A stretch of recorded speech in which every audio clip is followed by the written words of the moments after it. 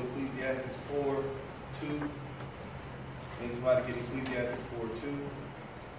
I also need someone to get Matthew 25, verse 46.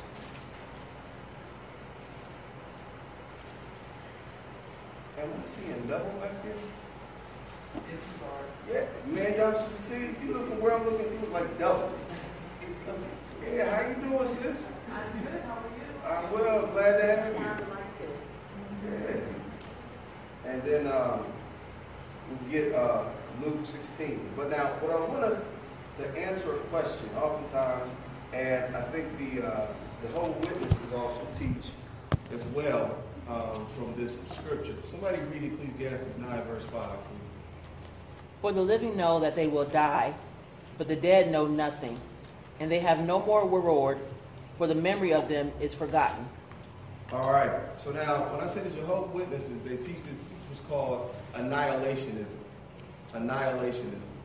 And what they believe is once you're dead, you're not conscious of anything. You know nothing, so there is no need to think about eternal damnation. All of that it just doesn't exist. All right? But I want us to look at what the scriptures say. Let's go to Matthew 25, verse 46. Somebody read that for me, please.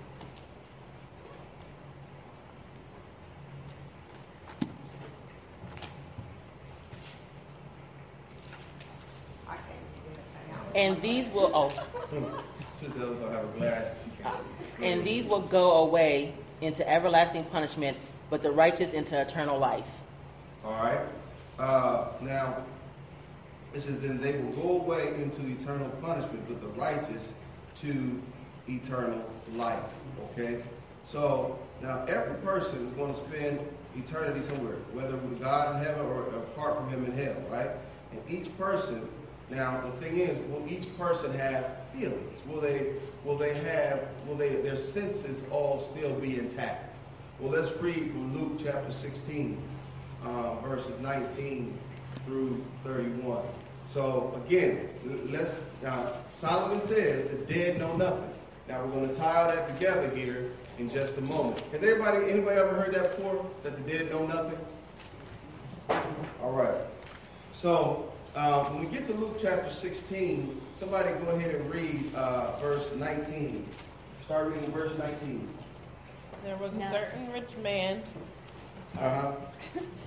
who was clothed in purple and fine linen and fared sumptuously every day. Mm-hmm. But there was a certain beggar named Lazarus, full of sores, who was laid at his gate, desiring to be fed with the crumbs which fell from the rich man's table. Now this is important. Now what she's reading now, this is when they are alive and they're living. They're living in existence just like you and I. So these two are alive. Okay? Go ahead and read. Moreover, the dogs came and licked his sores. Mm-hmm. So it was that the beggar died and was carried by the angels to Abraham's bosom. The rich man also died and was buried.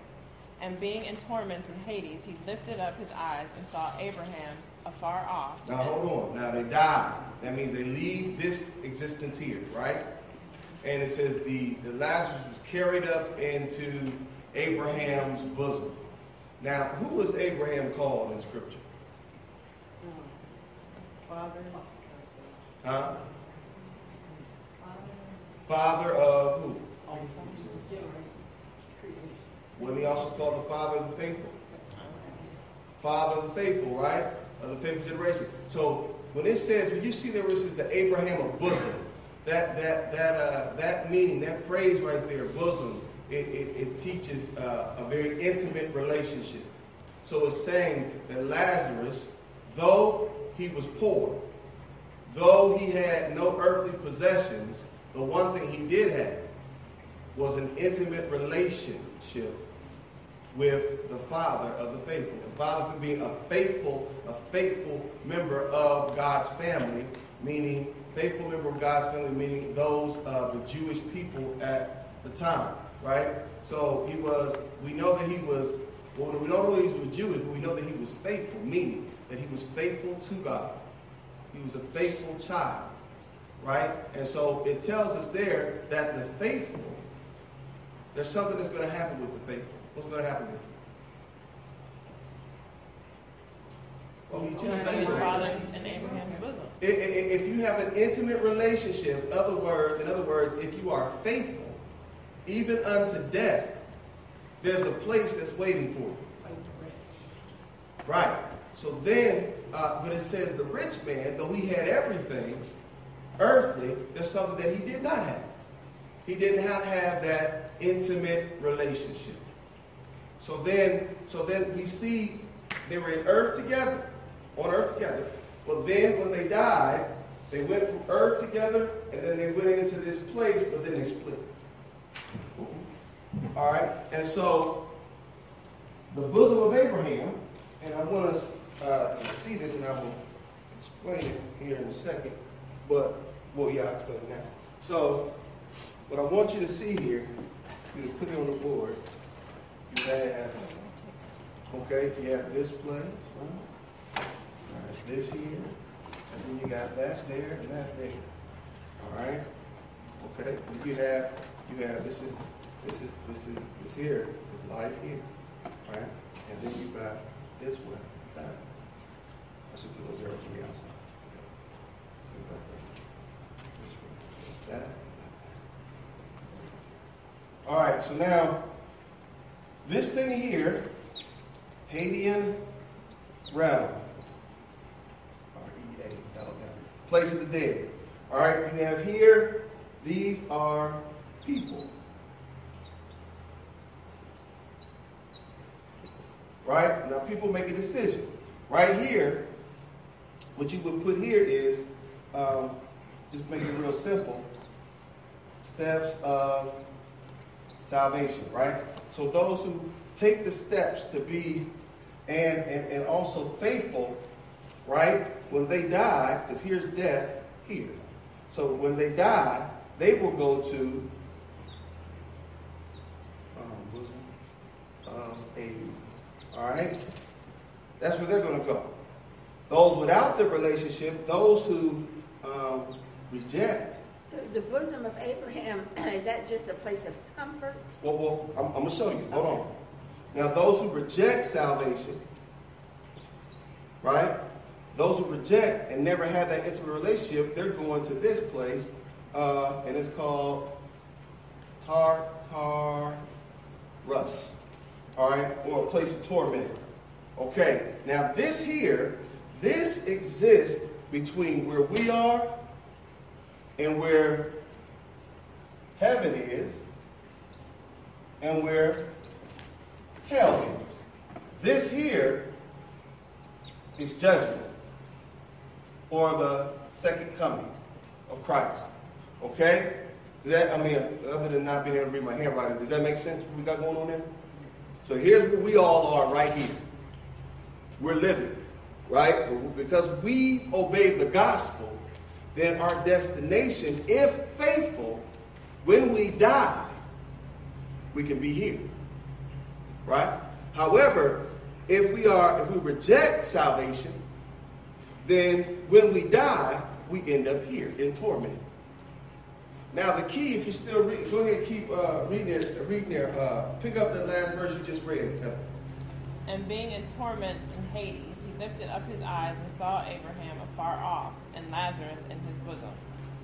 Now, let's see that. Being in torment. Now, how does one know they are in torment? You mean once they die? Yeah. How would you know that you're in torment? Not in rest, not peaceful. But what's going on that keeps you from being, that lets you know you're in torment? You're not at peace. Well, how do you know you're not at peace? Darkness. What is it? Gnashing pain. Your mind tells you everything, right? So that's already telling you that there is going to be some consciousness, because he was conscious of the fact that he was in torment. Next thing, it said he looked up. He could see Lazarus. So then we have the consciousness. We have that he can see, right? We know that he can feel. So we will see all five senses, because he will speak to Abraham Abraham will speak back to him, so we know that he can see, we know that he can speak, we know that he can hear, we know that he can feel.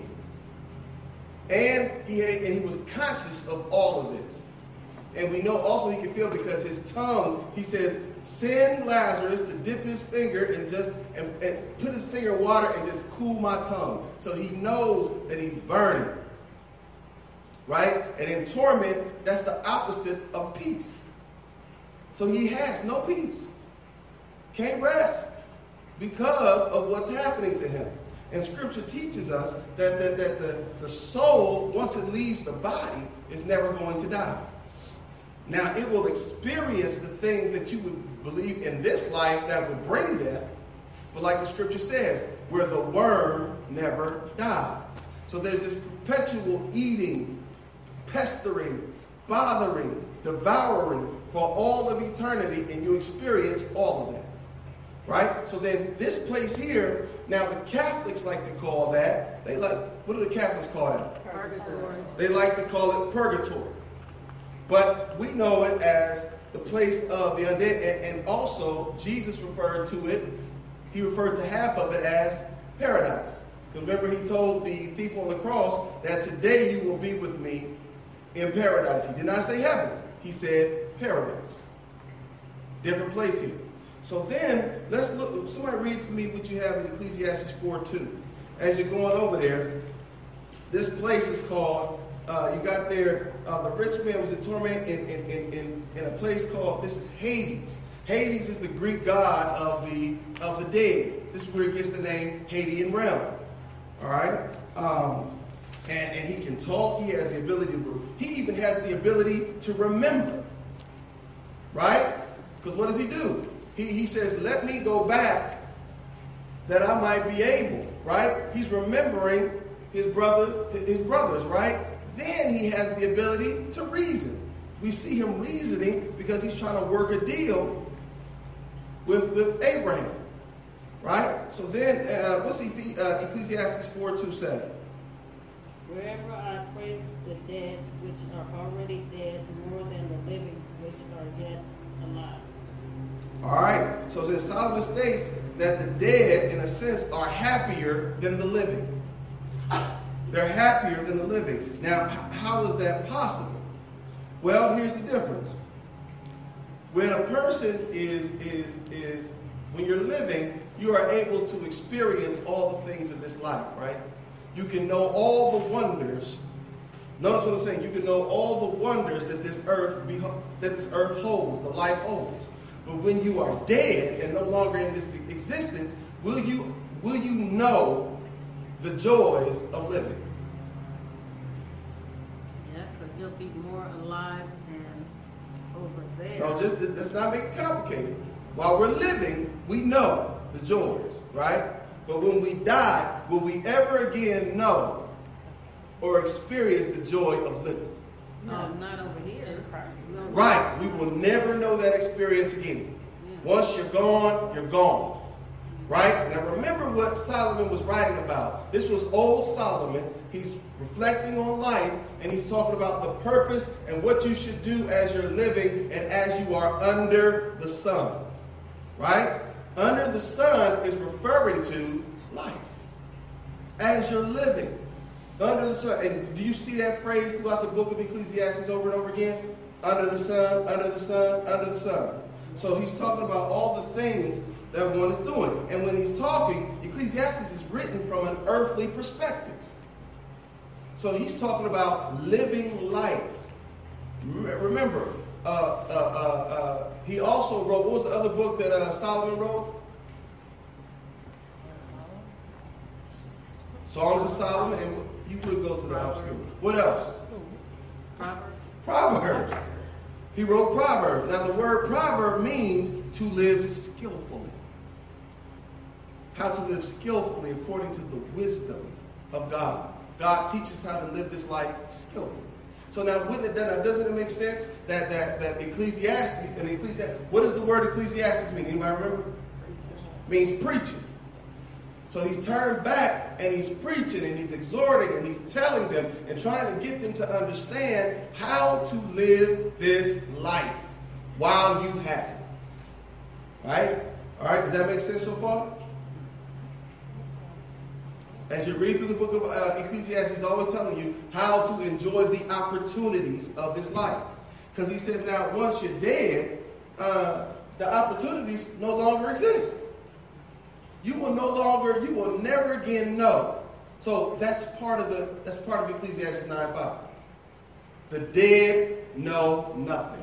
They know nothing of this life. Because they're gone. Right? They're gone. And then we go on a little further. Somebody get Ecclesiastes 1 verse 2 for me. Because Solomon is also saying that if you're smart, if you're wise, you will live this life with God. Because life without God can only be, what does it say in Ecclesiastes 1 verse 2? Vanity of, There it is, you said it. Vanity. And the word vanity means empty. Useless. It has a point. So to live life without God is empty. You may have a lot of things, but still have an empty existence. Right? So when we look at Lazarus, Lazarus didn't have a lot of earthly things, but what he did have was an intimate relationship, which is to be valued above all things. The rich man did not have this, but had everything on earth. But in the final analysis, where did he end up? Yes. When they go back to what's book of Ecclesiastes talking about, Solomon was talking about all the things that he had and he had accomplished while he was living, and that it was, after you're gone, he realized that after you're gone, all of it was vanity, all of it was vain, that he had experienced all the goodness and the richness, that he had everything that any man could want. Right. And he realized that in his older years, I guess, he realized that it was all vain, but once he's gone, all that stuff is left behind. Absolutely. Remember how we said that you can work for this stuff, but when you leave it, somebody else is going to have it. And there are many rewards that come with living this life. However, when you leave this life, you leave the rewards. You can have a great name in this life, but when you leave this life, unless somebody commemorates your name, after a while, what's going to happen? You'll be forgotten. Right? Unless there's some kind of a memorial or something, after a while, your name will be forgotten. And future generations will not even know that you existed. Right? They might know some of your accomplishments, like if you built a business or whatever like that, but they may never know you existed. Yes? That's like I was listening to the news one day, and they were asking young people about certain performers, like Elvis, and they said, well, he's always been dead. Right. Some of those children who were born in the 80s and the 90s, they've heard Elvis, but never heard Elvis. Right? Some of us who lived before have not only heard him, but there are people who actually saw him. Right? So they know that they go to Graceland. Graceland is just a cool place to go. But they don't know anything else about him. Right? And if Elvis didn't have a satellite channel, or if they didn't commemorate his birthday every year, he would be forgotten. Right? So then, that's what we're talking about. When you leave this life, the dead will no longer know the rewards. Even with Michael Jackson, even with Prince, they're still making money off of them, right? But can Michael or Prince reap any of the benefits? No. No, because they're gone. They know nothing. They know nothing of living anymore. So now, if we go back to... They don't know what's going on on this earth. Well, no, because remember, with the rich man, he was aware of what was going on. He knew where he was. I'm talking about going on the earth. in Right. the world. But that's what he was talking about. The rich man was talking about what's going on earth.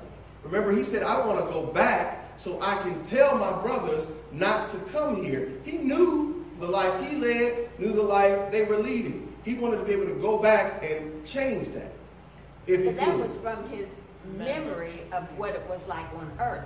But he wasn't able to look upon the earth at that time and had any knowledge. No, he's looking back. He's looking back. So the thing is, they know, and remember, so they know nothing of the present rewards. They know nothing. They're not getting any rewards. They don't know any of that anymore. Now, if we go to Ecclesiastes 9, verse 5, I want you to break this thing down a certain way. All right? And I want you to see the verses that go together. Now, I want you to put an A, the letter A, next to, for the living, know they will die. The living, 9 verse 5, for the living know that they will die. All right? Now, the next verse, put a B. I mean, not verse, the next part of the verse where it says, but the dead know nothing. Put a B there. And then put a B next to the part that says, they have no further reward. Now, do you see why he put a B next to them? Because when it says the dead know nothing, who is it talking about? Who's the subject of that sentence?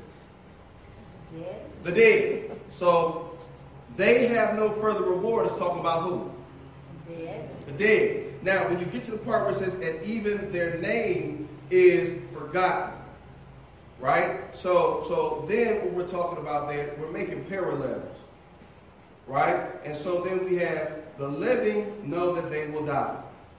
And then the last line, and even their name is forgotten. I want you to put an A right there. So you have A, B, B, A. A, B, B, A. And so what you have is the second and third lines lay down what you call associated ideas. And they parallel each other. They parallel the fact that the dead know nothing, and the dead can no longer enjoy, the activities of this life. That's how it works together. So you see in A, the living know that they will die. You see the living going to death. Then B goes deeper into the death, talking about death. Then the next B goes even further into death, saying that they know no further reward. And then A refers back to the living existence and how their name will be forgotten. I know that's stuff that preachers and all that stuff do, but it's to show you the associated parallels of the whole of how it's broken down. All right. So the last A is their memory is forgotten. Right. Remember who they are. And he said, well, who is they? It's talking about when they were living. But now they're dead.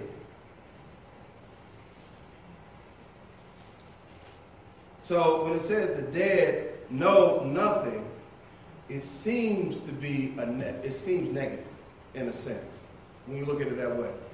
But there's also a positive with that, and you see that in Ecclesiastes 12, 13 through 14.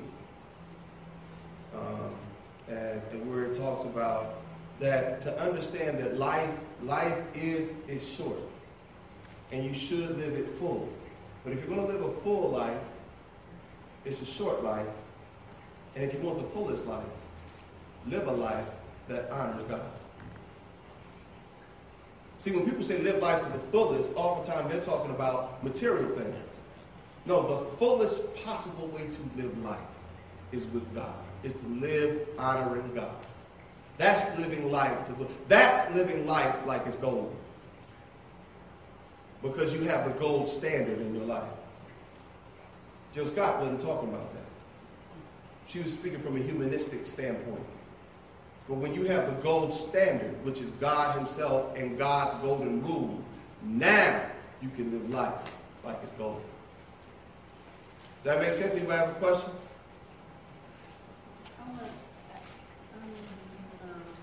Back to what Sister Karen was saying. Mm-hmm.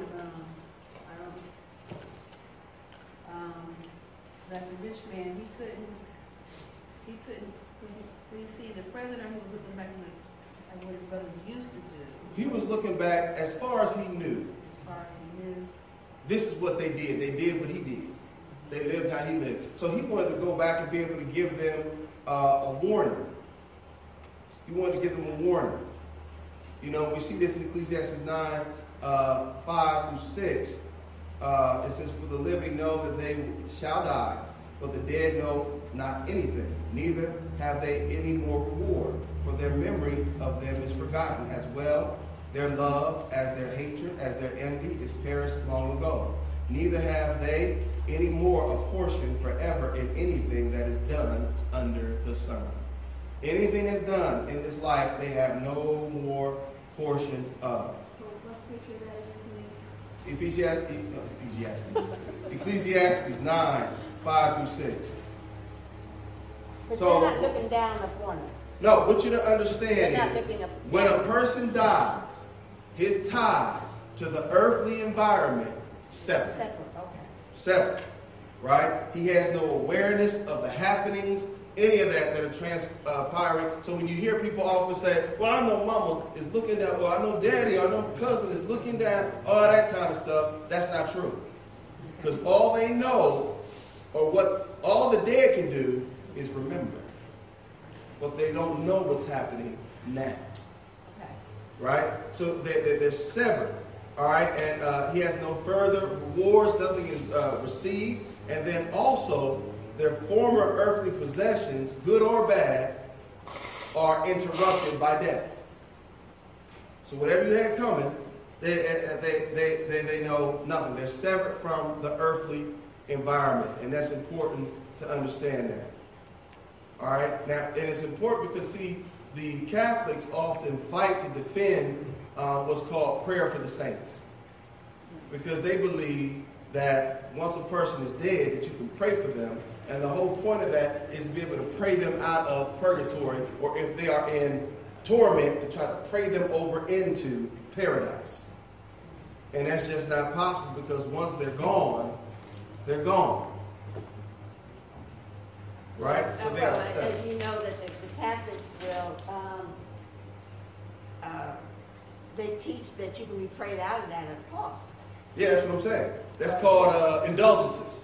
Yeah. Indulgences. But the indulgences came to be because you had a pope who was building a cathedral. He ran out of money and was trying to figure out a way to make more money to continue this cathedral. And so he came up with the idea of having those intercede for the dead, the priest and all that. So people would come and bring money and say, could you pray grandmama or whoever out of that part into the other part? And that was part of what helped to drive Martin Luther out of the Catholic Church. And it was part of his 95 Theses that he tacked on the door and was excommunicated from the Catholic Church. He never intended to start the Lutheran Church, but those who followed took on his name. Even though Luther himself had said, don't follow me, there's nothing I can do for you. So the Lutheran Church came to be as a spinoff from the Catholic Church. He was trying to reform rather than restore. Those of us who are Christians, New Testament Christians, our goal is to restore, not reform. Because what he was trying to reform, see, if you start with a false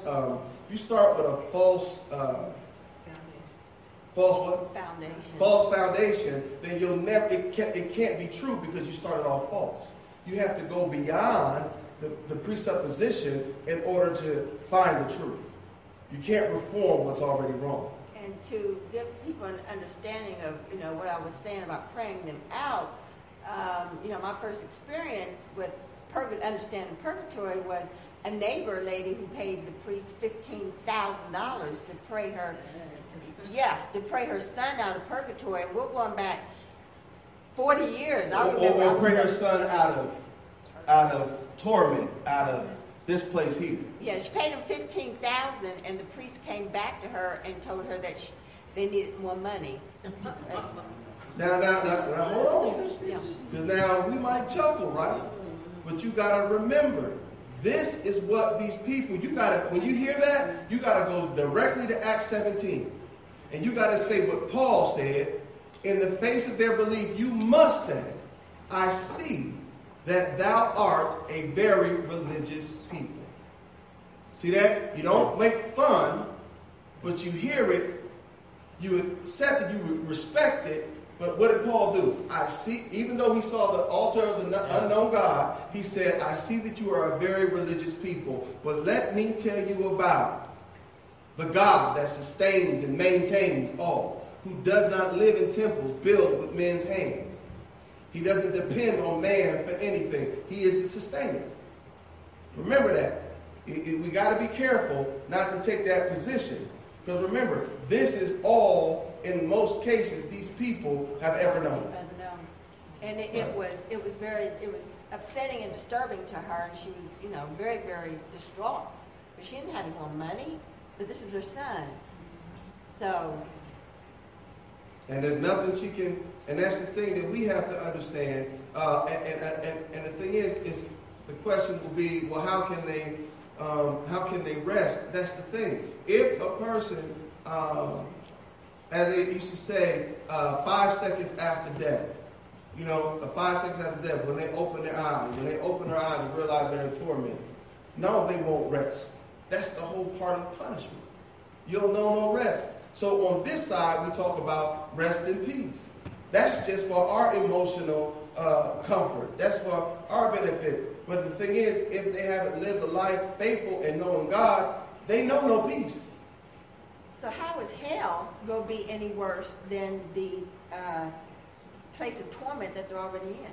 Much worse. That should help us to say, I don't want to go to hell. Because that's not even hell. That's just torment. So there are some who went that direction that never have any peace. Even after death, they're not at peace. They're not at peace. But now they're waiting. Where are they? There used to be a song called Somewhere in Paradise. Where they're waiting on judgment, waiting on Christ to come again so they can see where their soul stands. And it says some are troubled and can't rest. If in their life they haven't done their best, but the rest are in peace. Perfect peace, waiting on God. Right? So then the judgment comes, the second coming of Christ comes. Then, here's the thing. Nobody goes into hell or heaven. Nobody enters until they've been judged. And Bible tells us in the last few verses of Hebrews chapter 11 that they're not going to receive, those who live prior to the cross won't receive a promise without us. Right? They're not going to get it before us. Everybody get it at the same time. So he will judge them, remember, because if they go straight to either place, then what's the point for the line, for the sheep and the goats? What's the point for that? Right? So they're going to all be judged, and nobody enters either place until they've been judged. Now remember, hell was supposed to be an empty place except for Satan and his angels. But he's duped some people, he's distracted some people, and he's going to take them with him. Now somebody might say, so you telling me heaven is empty? No, I'm not telling you that. God is there, Jesus is there, and all the heavenly hosts are already there, and they're awaiting the faithful from earth to come on. Right? Yes.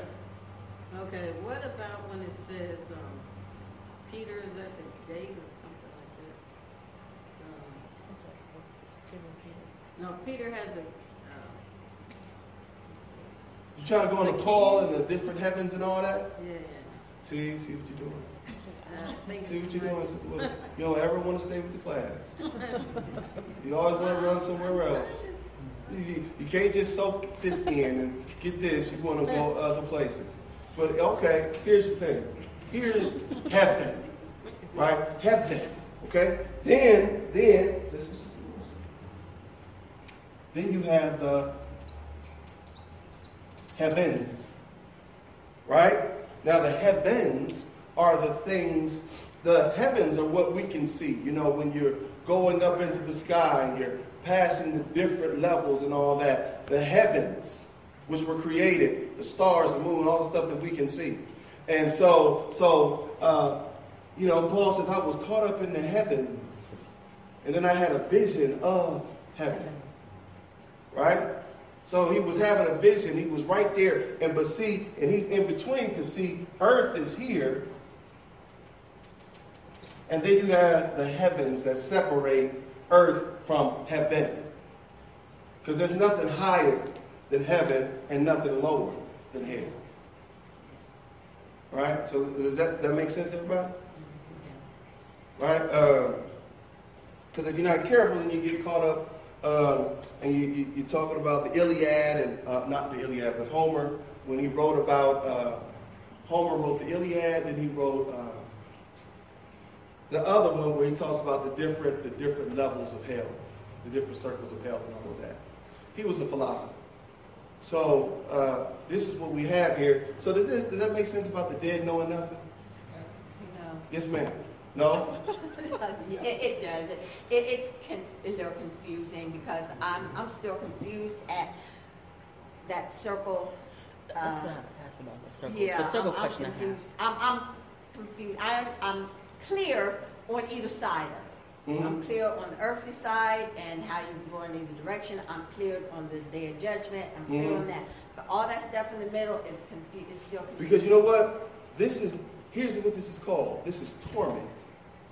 It's not hell. Hell and torment, two different things. Yes?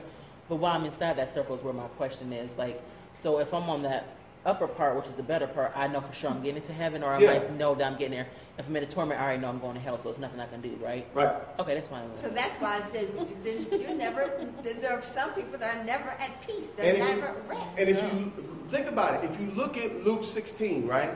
Notice the person who you never hear talking. Who do you never hear from? Lazarus. You know what? Because he's happy. He's at rest. He's at rest, right? But you hear from the rich man, because the rich man is filled with anxiety. He's all these kind of things, and he's trying to change his eventual destiny, but there's no way to do it. He even looks across the gulf, and Abraham says, son, they can't come down there, and you can't come across here. This gulf is too wide. That's torture too, that you can see it, but can't go. So is this Right. I meant to, I need to put a double line in. So then you got this thing here, and this is the gulf that's been fixed between the two that no one can cross, right? And so imagine Moses. Imagine Moses, how he felt when the Lord took him up there, let him see the promised land, but he said, son, you're not going. See, some people don't see that as any kind of punishment. But remember, he had given his whole life to try to lead the people, and he lost it in a fit of rage. And so now he can see it, but he's never going to get there. Not in this life.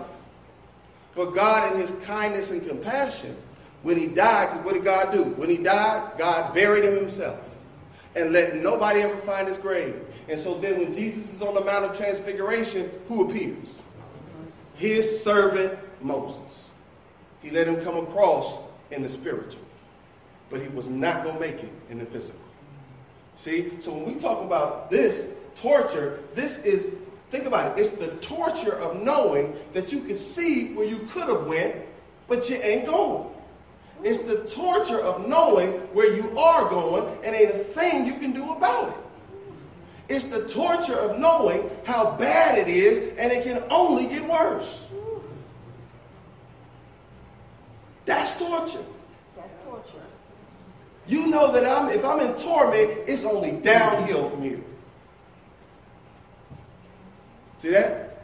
It's different. Hell is different. So and not to mention this is temporary. This is forever. See?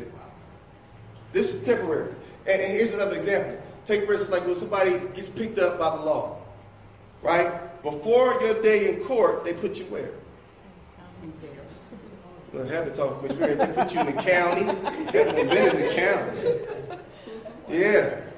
Yeah. So, Sister Newsom, you was in the huff all that time. You never saw the county? No. The huff will put you in the county now. But the thing is, so before you go to court, they put you down at the county. That's like a holding place. And they hold you there until your day of judgment. Then you go to the court, and then the judge decides if you go into the pen or if you're going free. See? It's like the county. But while you're in the county, It's you're a in holding torment. pen. Yeah. Now, here's the thing. You in the county. Looking out the window at paradise. Right, think about it. You in the county now. You in the county jail, right? You in the county, and here's the thing. You know that they got the car, they got the drugs, they got you on film. Everybody you knew told on you. You know they got you dead to rights. You know you going to the pen. Torture. Because once I get in the pen, I'm going to serve a long bid. I don't want to go to the pen. But that's where you're going because of what you did. Yeah, go ahead. So. No, I was just thinking about how, and you know that you can be free. You could have been free from that, like she said, like you're looking out, or you're thinking back to like what I could have did to change this. Yeah, could have, would have, should have, but I can't change it. Think of the bitterness you're filled with. Think of the bitterness. We experience bitterness in this life when we look back at some of the decisions that we made, and we could have done better. This didn't have to go this way. But it did because of the decisions I made. And that will dog you. Sometimes it'll dog you all the days of your life until you learn how to deal with it properly. Which is actually part of the lesson we were doing today when it talks about how to deal with worry. You know, when you're tempted to worry and how to trust God through that. The way you trust God through worry is by simply, number one, do you really trust him? So then when he says that I'm providing for you, doing for you, I'm ahead of you, I'm taking care of you, do you believe him or not? Do you give him the stuff or not? Do you leave it with him or put it down for a minute, pick it up, take it with you or not? Do you take a moment to look at yourself and say, I'm worried about this and I'm worried about getting that and I'm worried about this, but have I taken a moment to know or understand that God knows me and God knows my circumstances better than I do? He has a better point of view. He sees it clearly. He's not drunk on selfishness. He's not drunk on needing acceptance. He's not drunk on it. He's very clear and sober, and he loves me from that perspective. Therefore, he's not going to put anything in my life or allow anything into my life that's going to disrupt me, especially when I look at the things that he just brought me through. He knows what I can handle and what I can't. But we sit there, we worry, which is actually just us really trying to force our will. And have control in areas where we have no business having control.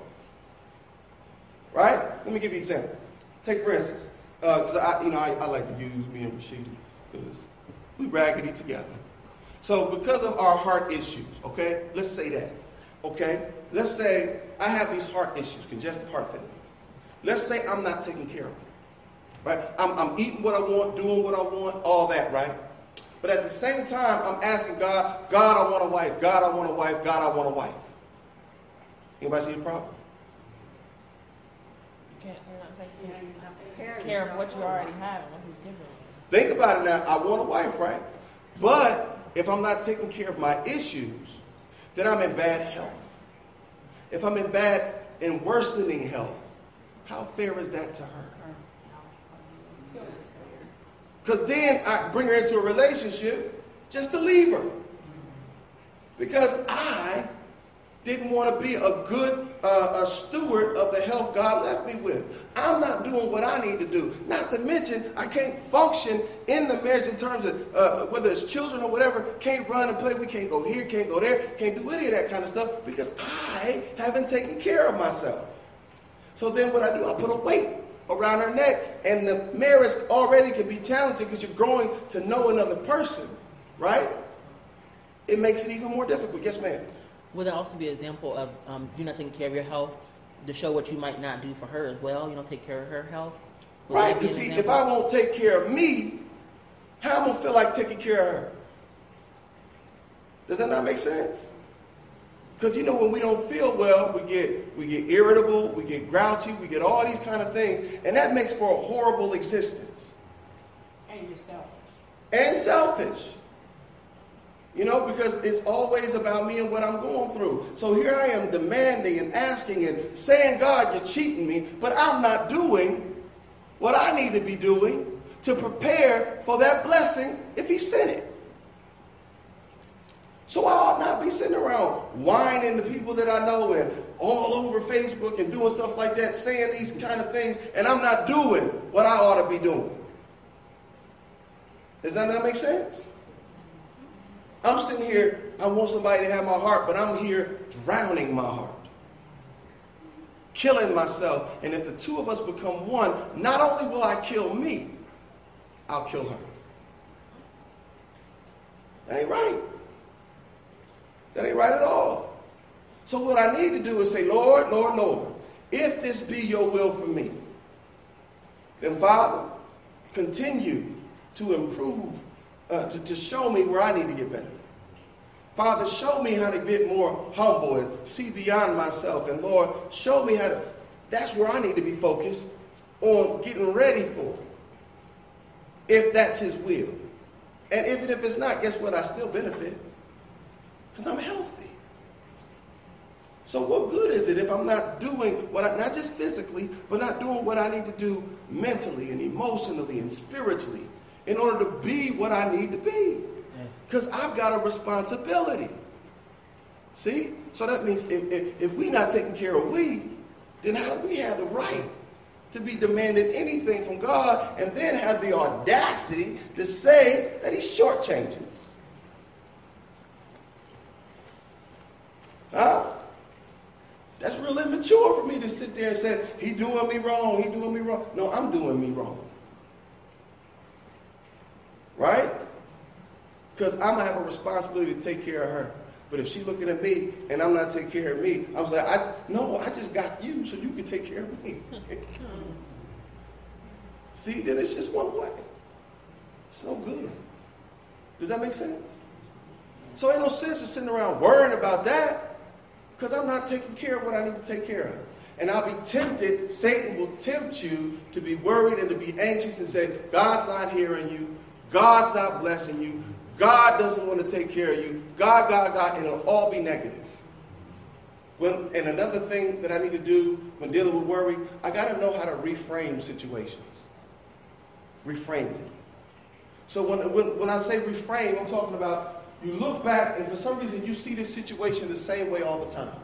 Like take for instance, again, this is July has rolled around. I can clearly remember exactly the condition I was in this time last year.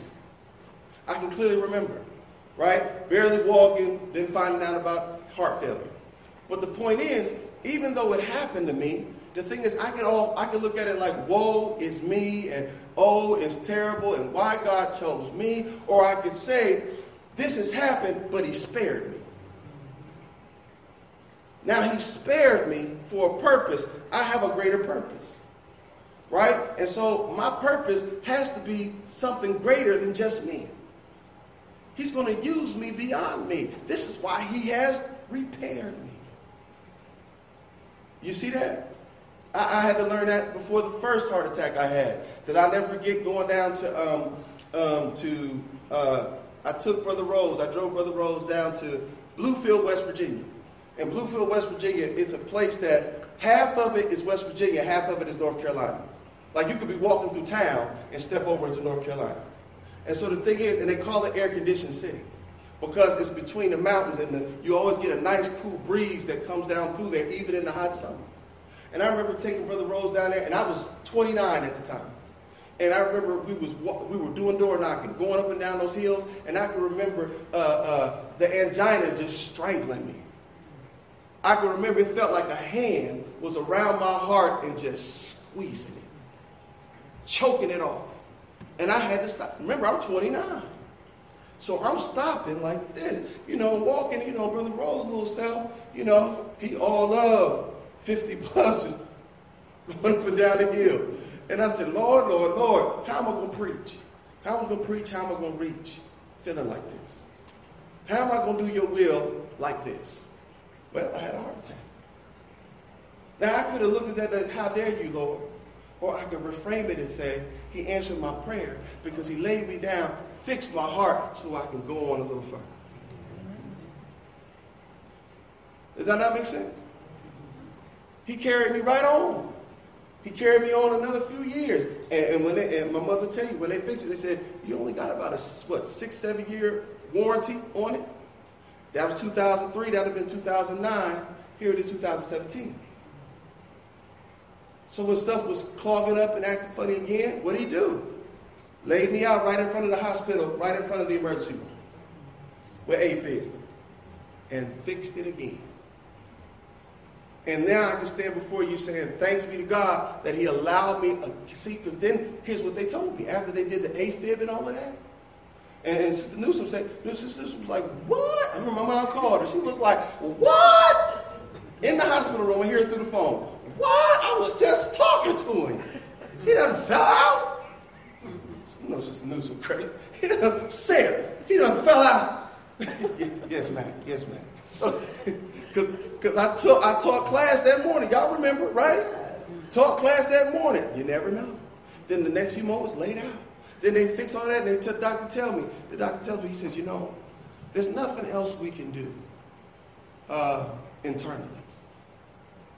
He said, there's no more surgery we can do. There's no room. There's nothing else we can reconnect in there. Nothing. What we got to do now is just say, I can send you to Cleveland Clinic and put you on the list for another heart. There's nothing we do. He said, nothing we can do invasively, but there is something else. The EECP, where they can do it on the outside and squeeze blood from here up to there to create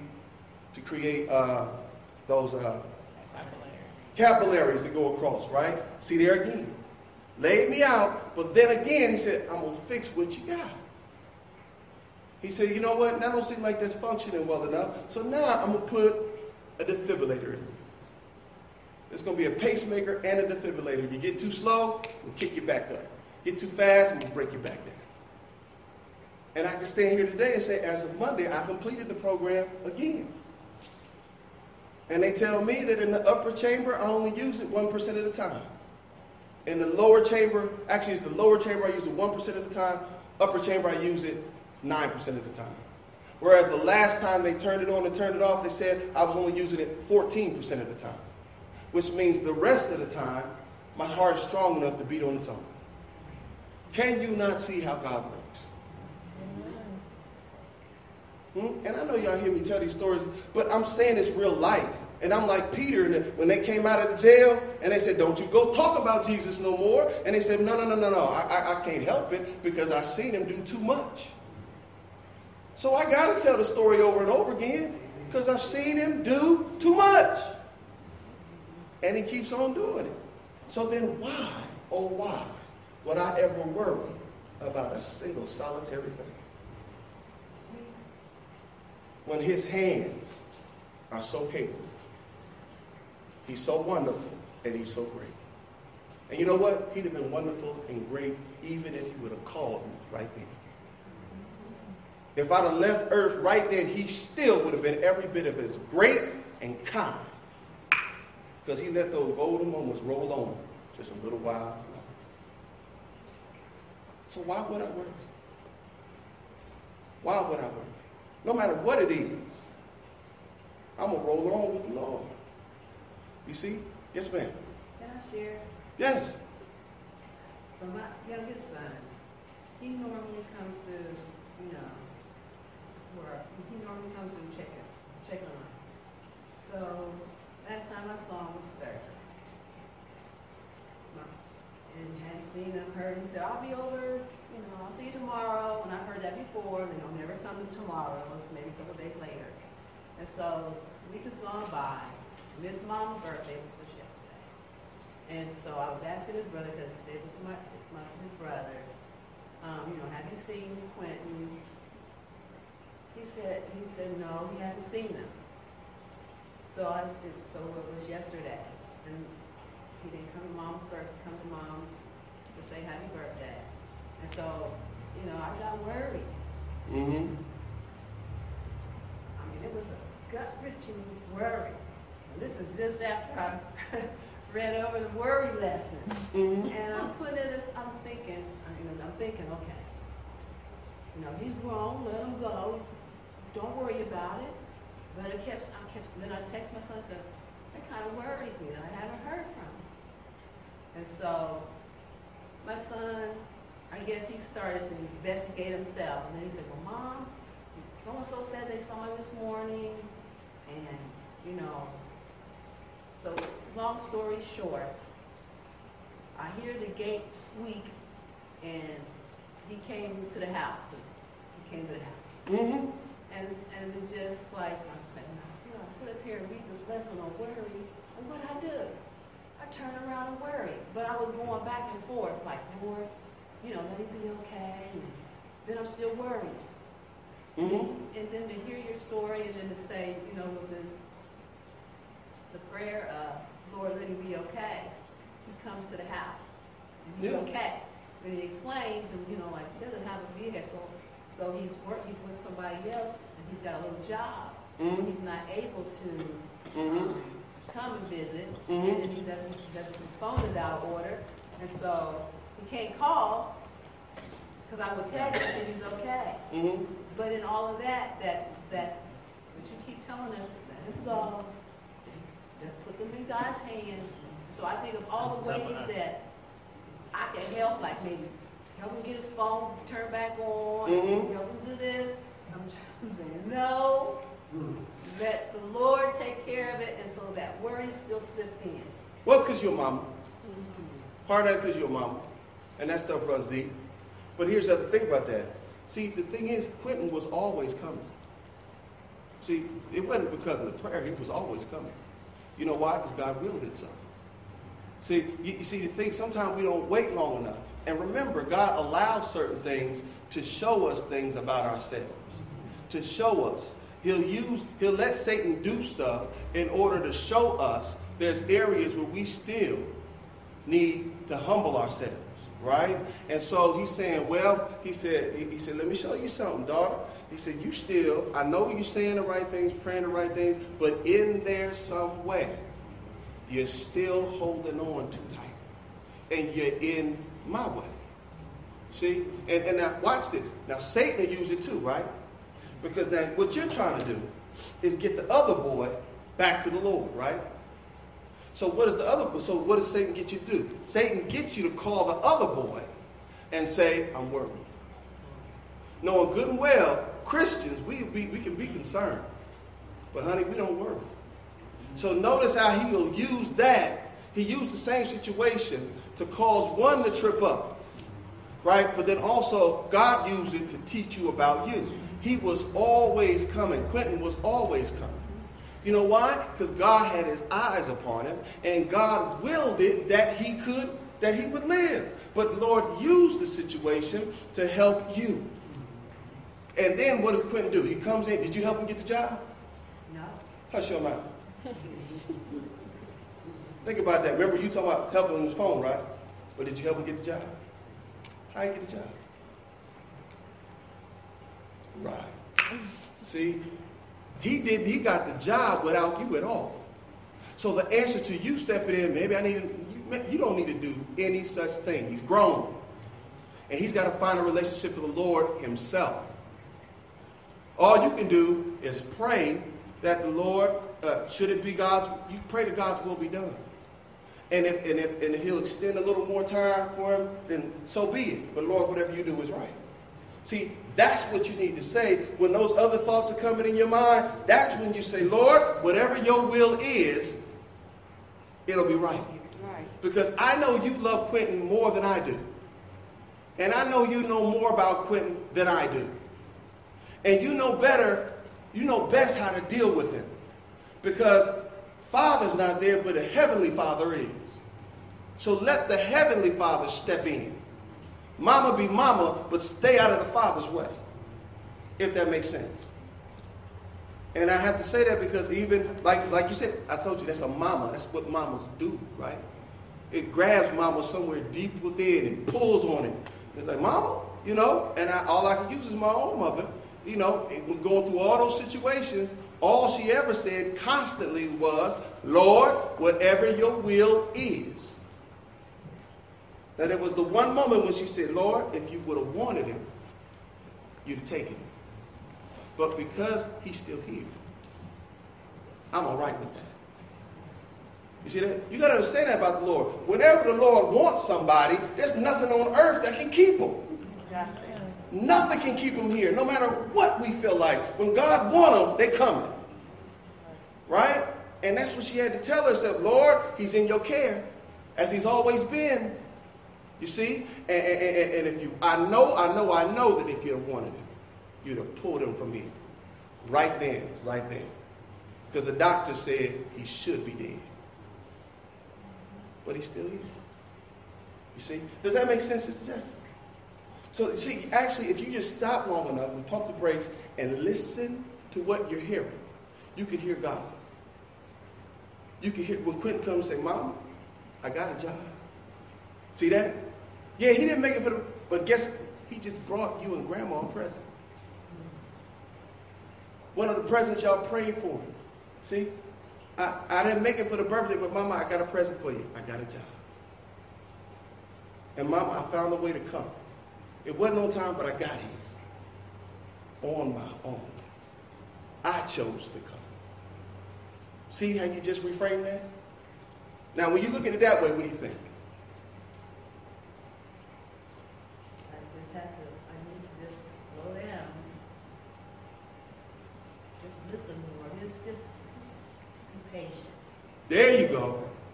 And remember how God speaks in that still voice. Remember how Sunday we talked about even in the midst of the storm, the captain is still shouting. He's still saying that the line has been thrown. Get the line. Let me bring you in. And you know how God shouts in the midst of the storm? It's called preaching. It's called preaching and teaching. So the captain is in the midst of the storm, but he's still shouting through the waves and everything. The lifeline has been thrown. Make your way to the line, and I'm going to pull you on in.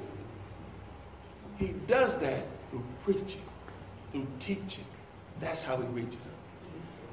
And he's reaching Quentin a little at a time. As he opens up, God rushes in. So you got to say, let me just be still and know that he is God.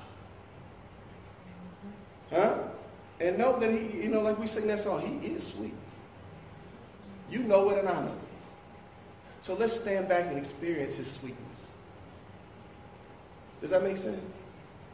And see, because you were caught up in your anxiety and your worries, you ignored or didn't hear the message that God sent you. Mama, I got a job. Mama, I'm trying to work. So you let him work. You let him get his own phone. Let him find his own way. And once he starts doing for himself, if in some ways you might be able to assist, you don't throw it out there. You don't look and say, he need help. No, you wait till he asks for it. Let him be a man and ask for help. But don't you go rushing in. Because then what you do, you spread yourself a little thinner. And then you become a little more vulnerable to anxiety and worry. So you take care of you. God take care of you. He'll make sure you have what you have so that when time comes, you'll be prepared. Remember how we just read Psalm 37? Know that God is, he's patient. Patiently wait for God to act. Don't you get started acting.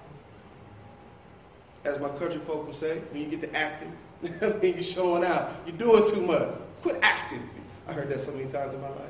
So the thing is, just be patient and don't start acting. Your main activity is stay focused on God. Right? And he'll get you ready. Know that even when it doesn't seem like it, God is working. He's working. That's that beautiful unseen hand. Yes, ma'am.